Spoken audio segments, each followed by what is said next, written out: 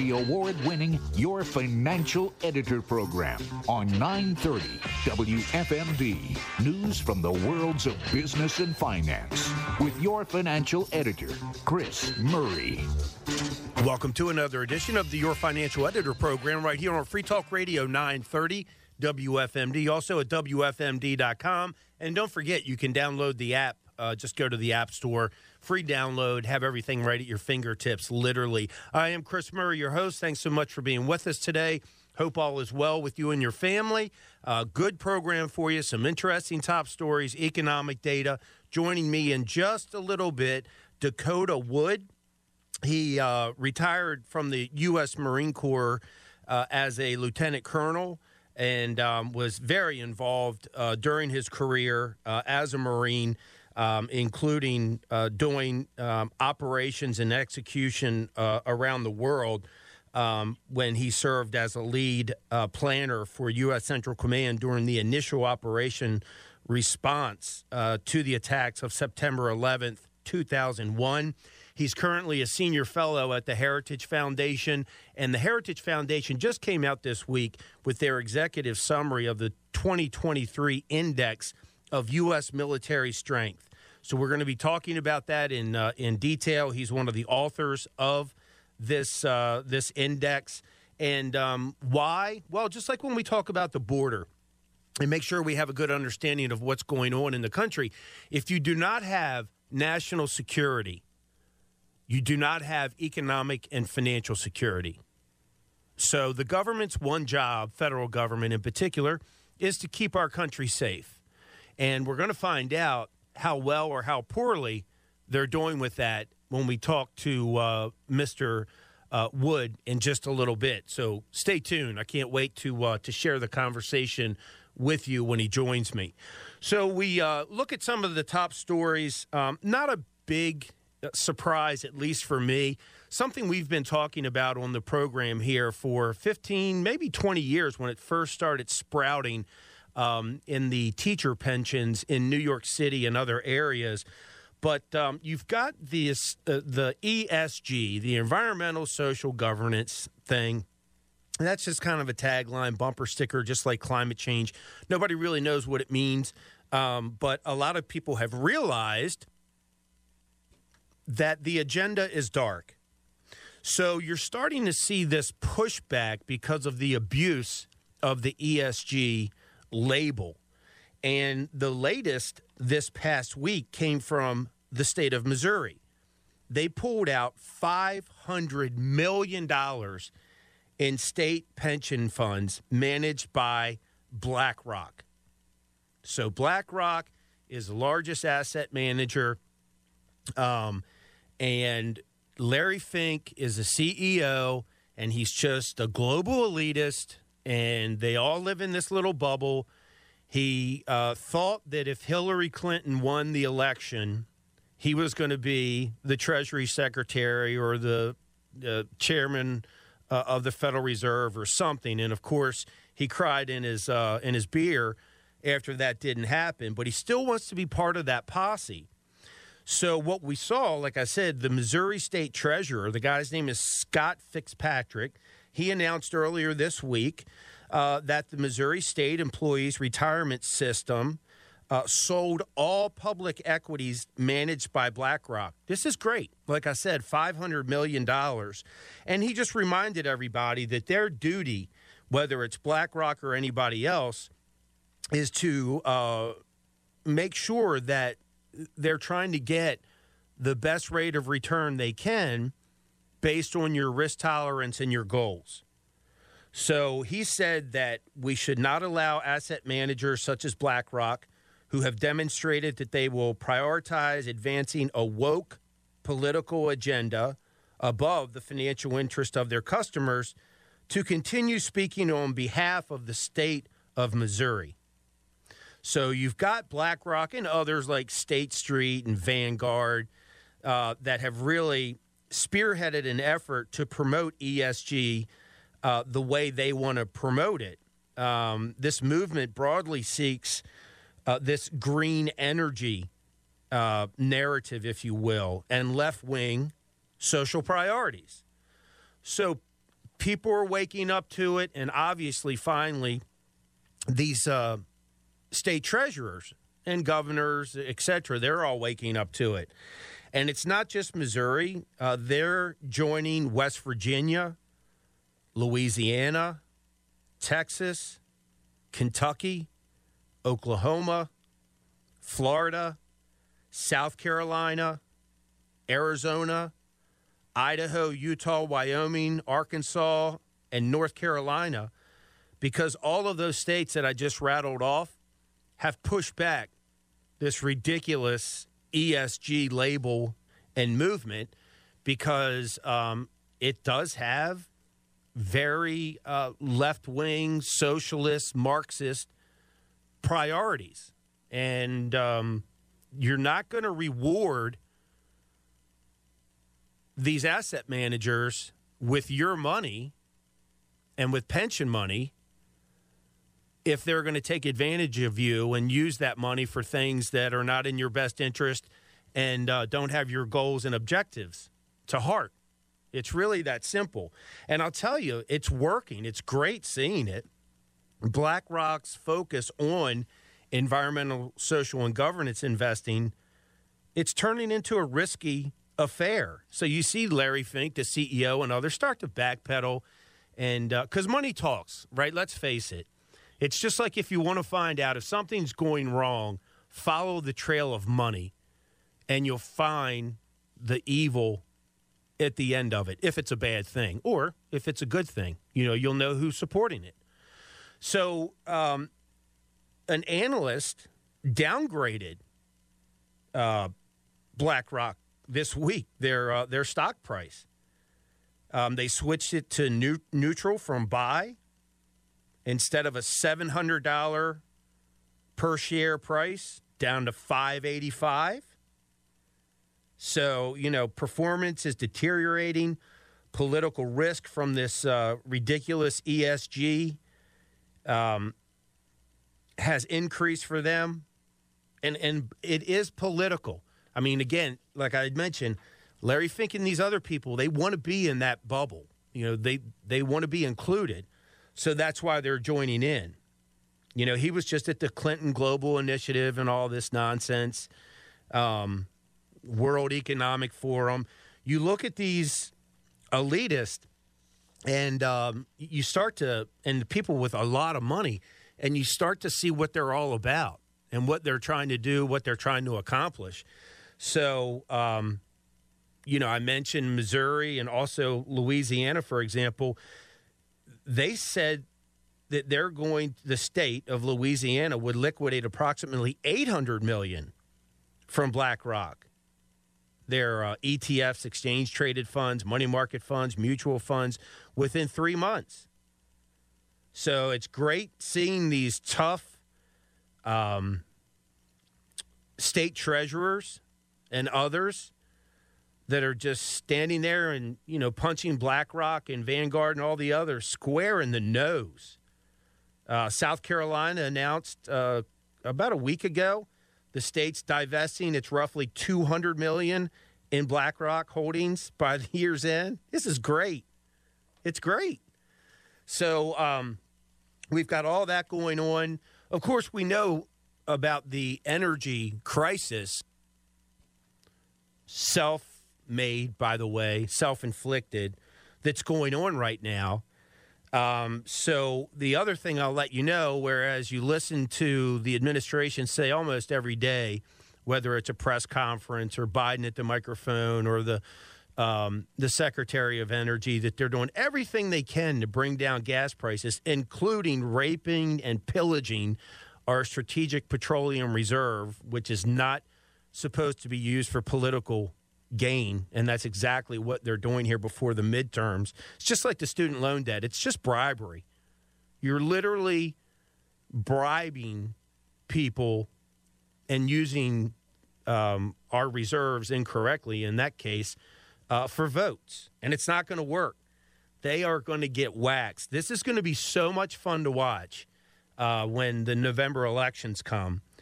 But everybody's talking about, oh, we're doing all we can. We're doing all we can. Guess what? The administration has failed to remedy a mathematical glitch in their oil and gas permitting review process, causing a system backlog and a decrease of energy production. So the National Marine Fisheries Service, the agency responsible for determining what goes on with offshore energy projects, they acknowledged the mistake back in April. I think I shared it with you, but maybe I didn't. But has since opted against quickly fixing this situation. Been going on since April. Prices have been going up since then. People are hurting. Just, obviously not just energy, but that's a big part as far as gas. Prices are up also because diesel fuel is high, and, the big equipment that we need to get products moved across the country, actually around the world, when you've got high diesel prices, that's getting passed on to you, right? So this is all smoke and mirrors when they say that they're actually trying to bring down prices. That's a lie. They're deceiving consumers about what they're not doing. They're saying they're trying to lower these energy prices, and they're not. Just big liars. And, of course, their remedy is go buy an electric car, which, look, if you want one, that's great. I'm not anti-electric car. If that's what you want to drive, go drive. I heard some lady we were at a birthday party, and she was bragging about how her Tesla was going to get her home, and she wanted somebody to ask her about it. Of course, nobody did because they didn't care, right? So if you want to drive an electric car, drive one. But technology is not there. Resources are not there for everybody. And, of course, you can't afford it for everybody to drive an electric car. This is all just, again, with subsidies and all the other stuff, they're going to try to force this issue with the spending that they did this year so that they're paying. Just think if you're Detroit. You're the major automaker sitting there licking your chops saying, we've got billions of dollars of taxpayer money coming our way to make these vehicles. And, I mean, just think about that. Not only that, but they're looking at, I wonder if they're going to make us or make Americans replace every regular engine with an electric vehicle. How'd you like to be in that business? Of course they're going to embrace it. They have to because of the money, the bribery, right? So then so just want to remind everybody, the technical definition of a recession is 2 negative quarters back-to-back of minus economic growth, negative economic growth. Happened in the first quarter, then it was followed up in the second quarter. Hence, technical recession. Hasn't been dated yet as to when it started, which it never matters because they're always so wrong. Usually you're out of the recession when they tell you you're in one with the dates. So the media, of course, won't acknowledge it. This terrible administration won't acknowledge it. A lot of people, as far as in the finance world, won't acknowledge it. We're in a recession, technical definition, 2 quarters back to back, even if they want to go on Wikipedia and wherever else and try to change it.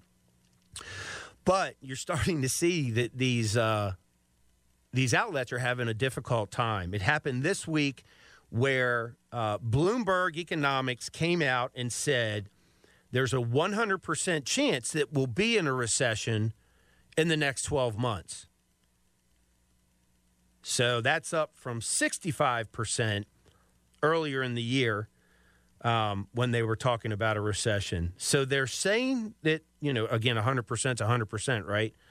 But they won't say that, it started as far as a technical explanation because they're trying to toe the line and help the administration not look like fumbling idiots, which is impossible to do no matter how much, they try to backfill all this stuff. So they're trying to save face. Maybe they'll put up an article online for a whopping 5 or 10 minutes and then take it down. But they can always go back and say, yeah, we reported on this. Yeah, no, we had a look at the headline here. But, of course, like I said, that's all just to try to backfill what they've done with supporting these policies and of course, disseminating bad information. Microsoft, by the way, they're one of the latest big companies to announce that they're cutting their workforce. So when you look at that CEO survey from a couple weeks ago, half are expecting to have to either freeze and or cut their workforce over the next year. So it's, you know, and again, Microsoft, you've heard from Alphabet, which is Google's parent, Apple, Meta, which is so fun to watch that fail. That's Facebook and their virtual reality that's just tanking. It's really good to see. So I wish that they would just get honest about what's going on and then, of course, address things that make sense and how to fix it. Financial confidence, there was a survey I saw this week that the index showed that 54% of Americans reported making financial progress in the third quarter. That's an 8% drop from a year ago, and it's only 54%. So we've talked on the program here before, people living paycheck to paycheck, people draining their savings, people taking out extra credit cards, new credit cards, so that they can try to keep up with this crazy cost of living that, again, is self-inflicted because of such terrible policies. So we'll continue to keep an eye on it. Those are just some of the top stories. Just as a reminder, coming up in just a little bit, I'll be talking with Dakota Wood, former Naval Academy graduate, also got his master's and was in the Marines for a couple decades. And that executive summary of the 2023 Index of Military Strength was released this week by the Heritage Foundation. He was one of the authors of that. And we're going to talk about that because, again, this gets back to if you don't have national security, you don't have economic or financial security, period. So if you want things to get worse, this is an area that can cause that, the financial markets and the economy to get worse. So stay tuned. But on the other side of this quick break, we'll have some economic data for you. I got my shades on, top back, rolling with the music jack, one on the wheel, one around you, baby.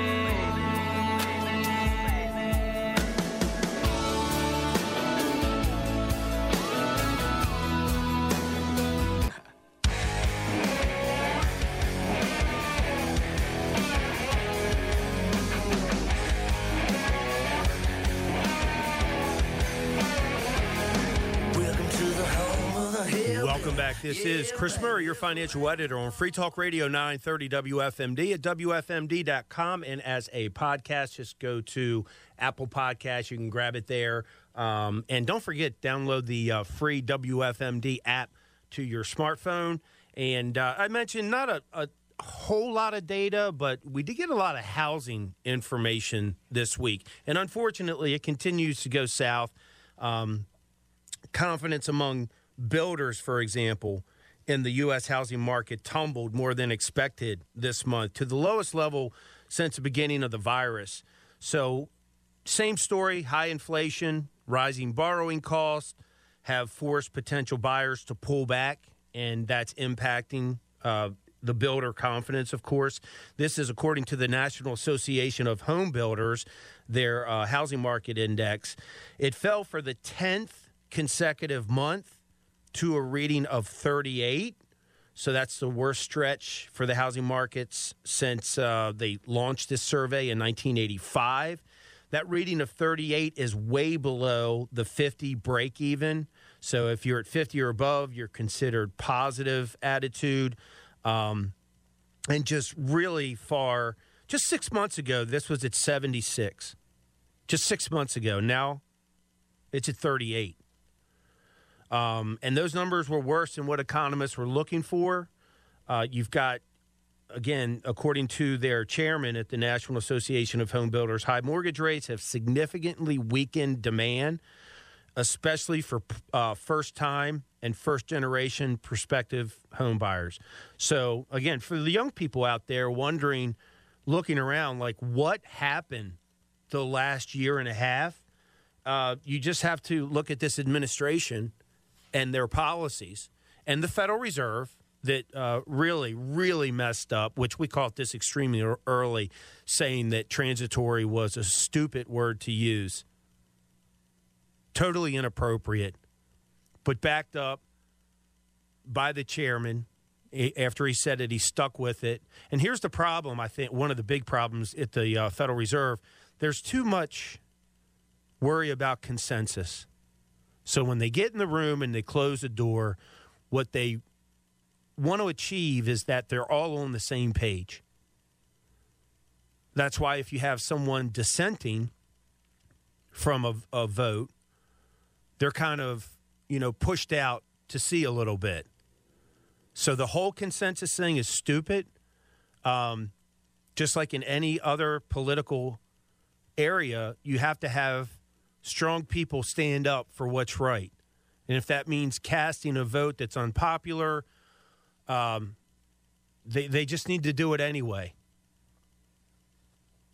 And then we also saw that housing starts slumped in September. They were down 8.1%, according to the Commerce Department. That was below economists' forecast.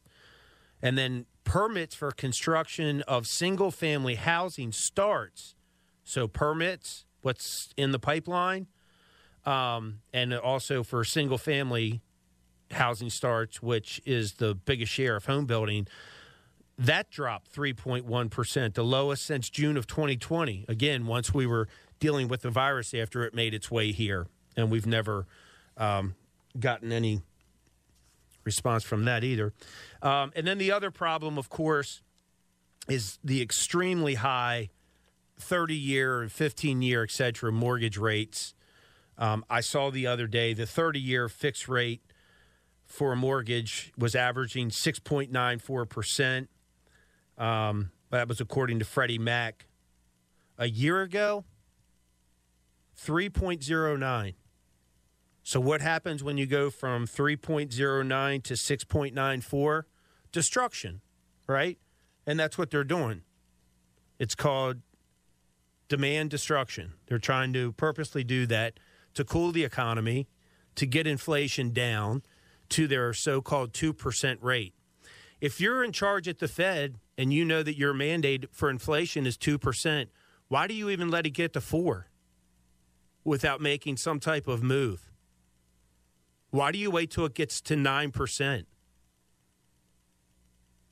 8%, and then start doing things, and then overdo it?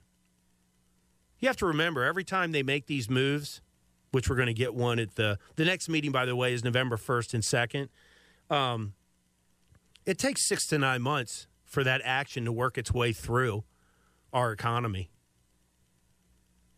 So it's unbelievable to see what these people have done and allowed to happen on their watch. The other one good thing that we saw this past week was first-time filings for unemployment insurance. Only 214,000 last week. That's better than what economists were looking for. And then one of the Charles Evans, the Federal Reserve Bank president in Chicago, said that it would be good if the Fed could bring inflation back to target, that's 2%, while keeping the jobless rate under 5%. Right now, the jobless rate is at 3.5%, if you believe the headline number. So if it goes to 5% because they're trying to fight inflation, what's that going to do to the jobs market if it goes to 5%? How many thousands of jobs is that going to cost? So that's something else that everybody has to keep an open mind to and have an understanding of when they say that supposedly they're trying to fix things. All right, when we come back, I'll be talking with my guest this afternoon, Mr. Dakota Wood. and he retired as a lieutenant colonel from the U.S. Marine Corps, and he's a Naval Academy graduate, and also one of the authors of this latest summary, I should say. It's not a survey, it's a summary of the 2023 index of U.S. military strength. Where do we stand? How strong are we? What does that mean for not just national security, but for economic and financial security, because it's all tied together? You were young and your heart was an open book. You used to say, live and let live. But if this ever-changing world in which we live in makes you give in and cry. It's Your Financial Editor with Chris Murray on 930 WFMD.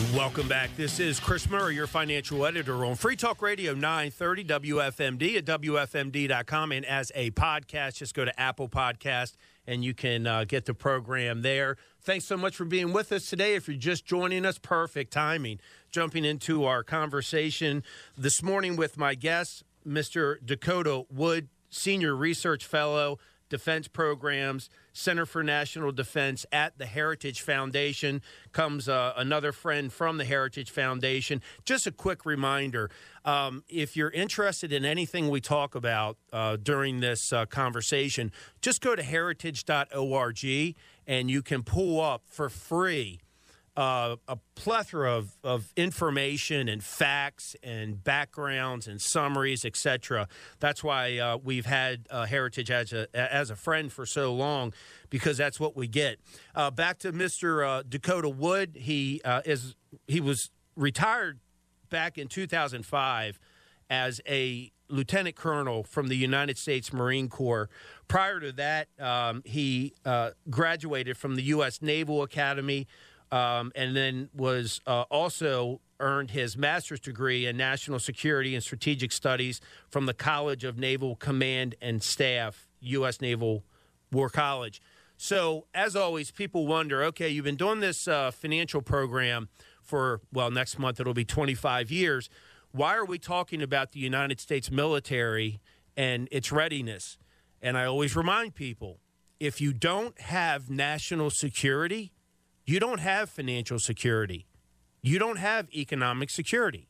So even though we talk a ton about that stuff, this is something that's very, very important. The Heritage just came out with their index this week for 2023, examining the U.S. military. And that's why we want to make sure that we have a good handle on it, especially with voting right around the corner, so that we have more facts and can do more research on our own. Good morning, Mr. Wood. What a great pleasure for me to be with you. Thanks. Yeah, no, thank you. I appreciate you taking the time to be with us. As always, I know everybody's super busy, so thanks a lot. So if you will, just give us the overview of what this index is all about and why you publish it. Think of it as a report card when you were going through school, or if you've got a child or a student going through school. So you're working all year long. You get to the end of the year, and how did you do? What were those grades? And so what this index does is it looks at the nature of the world, friends and allies and regions. It also looks at what we call threats, China, Russia, Iran, North Korea. How are they doing? More belligerent or less so, more capable or less so.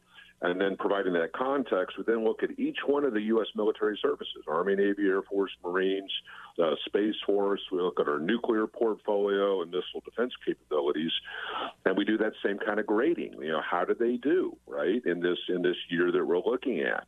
And so we look at how big they are, the capacity.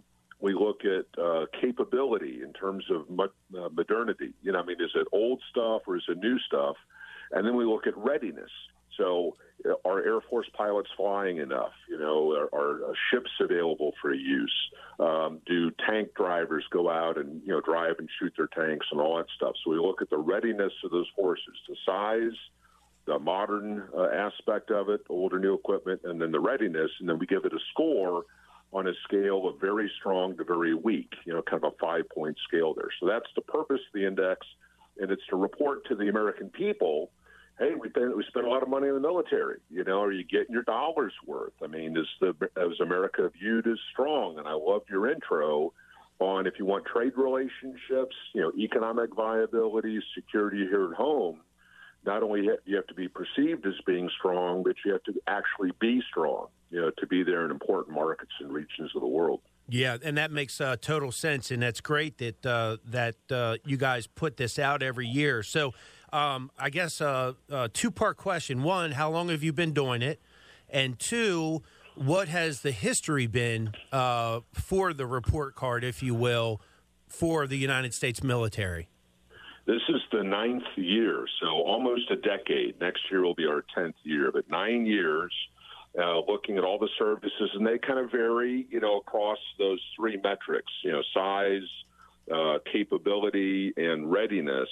But when you look at the totality of the American military force, we give it a marginal rating. So that would be a C, on an A, B, C, D, F report card. So it's marginal in the past, and we think that it could handle a major war in one part of the world, but it would kind of be struggling to do stuff other places because of how small the force is. So we've done it 9 years. The trend line has been marginal. The big reveal this year was we dropped it one letter grade down to D. We gave it a scoring of weak.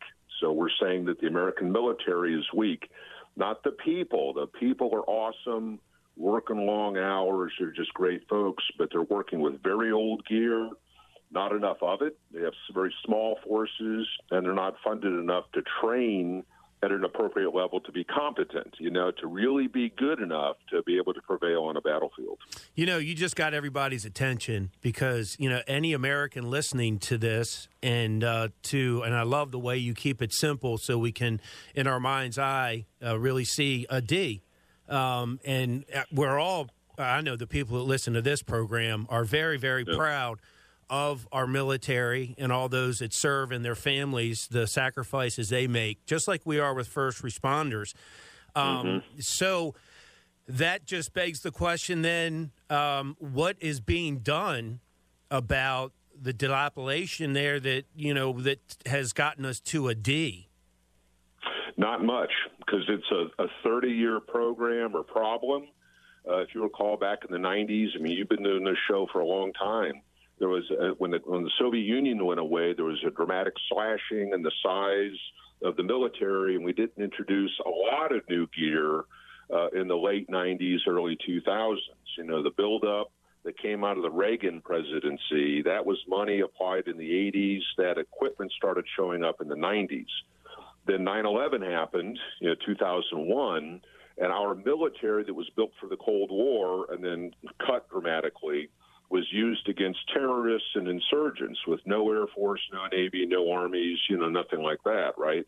But we're still using the force. You're using up munitions, planes are flying, and so when you buy a plane with 8,000 hours built into it and you fly it 3 or 4 hours in a given day for 20 years, you're using up the lifespan of that equipment.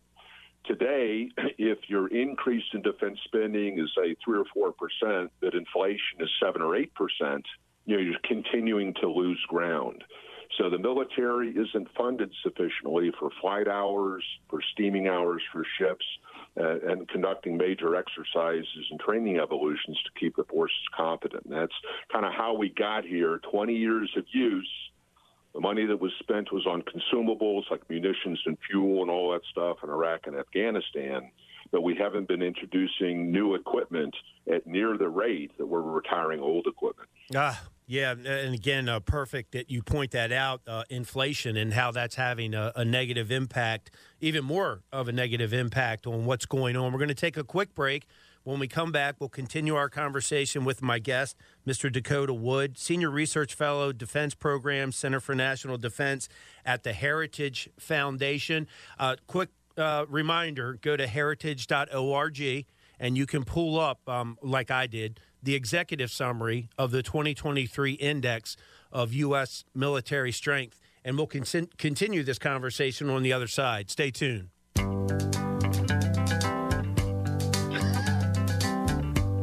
We're caught in a trap. I can't walk out because I love you too much, baby.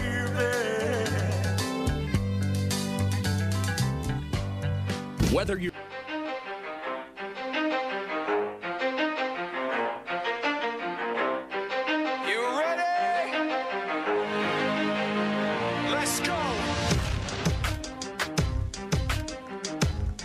Welcome back. This is Chris Murray, your financial editor on Free Talk Radio 930 WFMD at WFMD.com. And as a podcast, just go to Apple Podcast. And I think it's in other venues as well. But anyway, you can check it out there if you'd like and re-listen to this program or any program or share it, whatever suits you. We're talking this morning with my guest, Mr. Dakota Wood, Senior Research Fellow at Heritage, retired Lieutenant Colonel from the United States Marine Corps, graduate from the Naval Academy, and got his master's from College of Naval Command and Staff, U.S. Naval War College. Lives with his lovely wife, Dixie, and they have 3 grown children. And he is one of the authors and researchers of what we're talking about this morning, the index from the Heritage Foundation on U.S. military strength. So I guess, Dakota, if we can just spend a moment on each branch and you kind of let us know, like, kind of what their grade is and what we hopefully can do to improve it. The Army is marginal. We give it a C, largely because of low individual company-sized units of the Army are strong. But if you're training at the company level and you're not training at battalion or brigade level, you're running a risk that all those little individual parts down on the low end of the spectrum are going to work together at the upper end of the spectrum. So readiness is caveated. The Army's too small. It doesn't have enough brigades to handle more than one war. So if you had to go to fight in Europe on behalf of NATO, given what Russia's doing in Ukraine, those sorts of things, you would be unable to respond to something on the Korean Peninsula or use Army power to support Taiwan. So it's too small. Almost all of its equipment was introduced in the 80s and 90s, so it's got old equipment. And the readiness rating where it's strong is at the very small unit levels.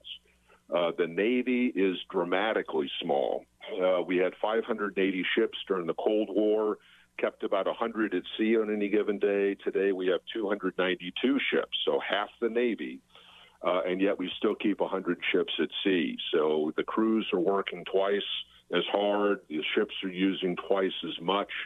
Over half the Navy ships are greater than 20 years old. And, they just don't have the money to maintain them, so you get backlogged maintenance, like, an old car that costs you more, and you're just using it every day. The Air Force, we assessed is very weak, so the Navy was weak, or a D. The Air Force gets an F. Wow. It's very weak. It has the average age of an Air Force fighter is 32 years old, if you can imagine that.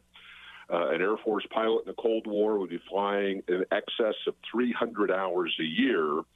Today, the Air Force pilots across all their aircraft are averaging fewer than 120, so less than half the flying time. And usually it means a pilot flies once a week for about an hour and a half. It's just nowhere near the level to maintain skills. Old airplanes, and again, too small. In the Cold War, you had 29 squadrons in Europe. Today, the total active duty Air Force only has 32 squadrons, so it's dramatically reduced. We gave a strong rating to the Marine Corps, almost all new equipment in their air component. that's still too small, but the readiness rates are through the roof. I mean, they're really focused, working hard, and doing well. The nuclear component, we gave it a strong rating, but it's kind of on the edge. The Minuteman III, which are our ballistic missiles and silos, were purchased in 1973. They were meant to serve for 10 years, and we've had them for 50. The lab system that generates where scientists are working at, those are very old guys now, stretching back in the Cold War days, and so we've got a talent management issue. But there's a lot of focus on the nuclear portfolio. And then in missile defense, we didn't necessarily score that one, but we provide an overview. It's limited, could handle small salvos from a single competitor like North Korea, so that needs to expand. And finally, Space Force, we scored as weak, or a D rating, and that's because it transferred a lot of space duties from the other services, but it's much too small to handle the ever-growing demands for information from all of the military commanders we have around the world. So that's a pretty quick overview of a lot of material. Yeah, for sure. And again, I want to remind everybody, go to heritage.org and you can look at all of this in detail. It's nice. It's not only texted, but they've got graphs, so you can see in a very easy way what's going on. So I'm sure a big question the listeners would have for someone with your area of expertise and your experience is, what are the biggest threats to America right now?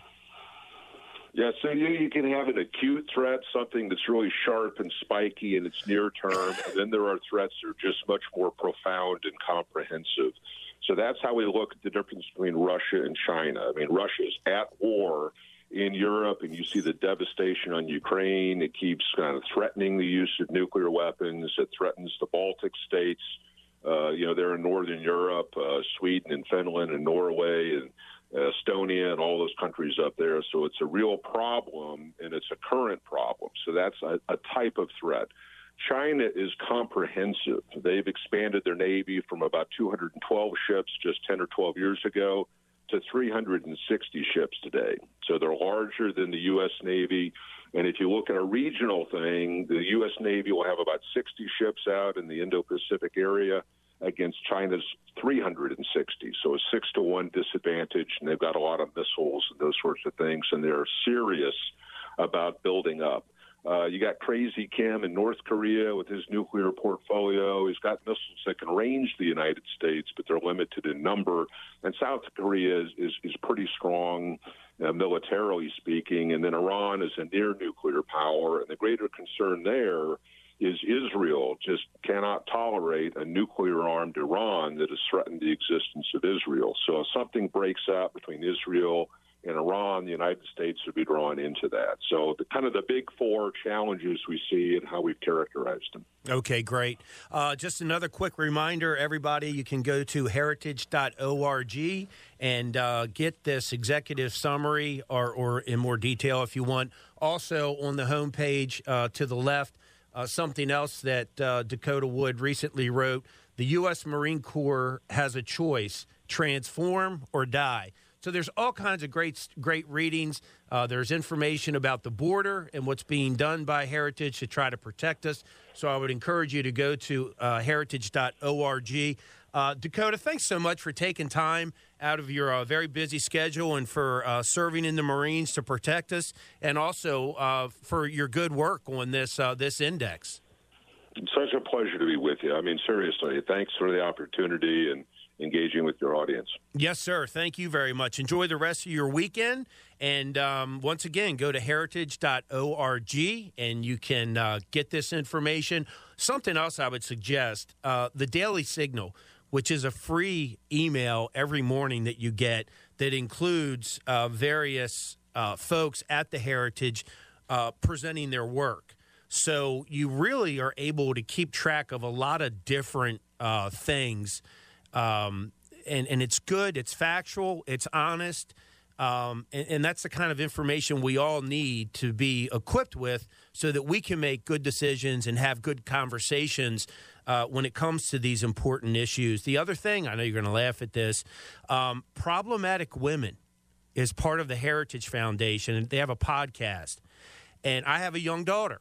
and I listen to the podcast with my daughter, and it's also very, very nice to hear what young, successful, conservative ladies are thinking about and dealing with. So Problematic Women is a podcast. You can find that as well. So just a ton of really great free information. We're so lucky to have it, and that's because of the supporters at the Heritage Foundation.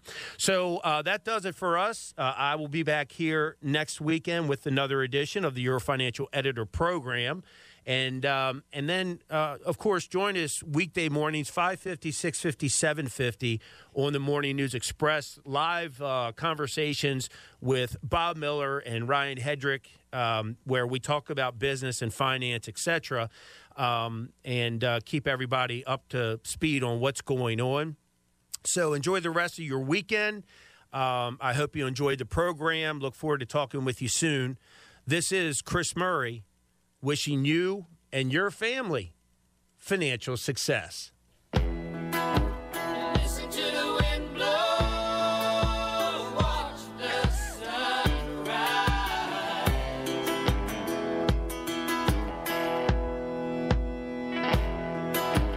Run in the shadows, damn your love, damn your life.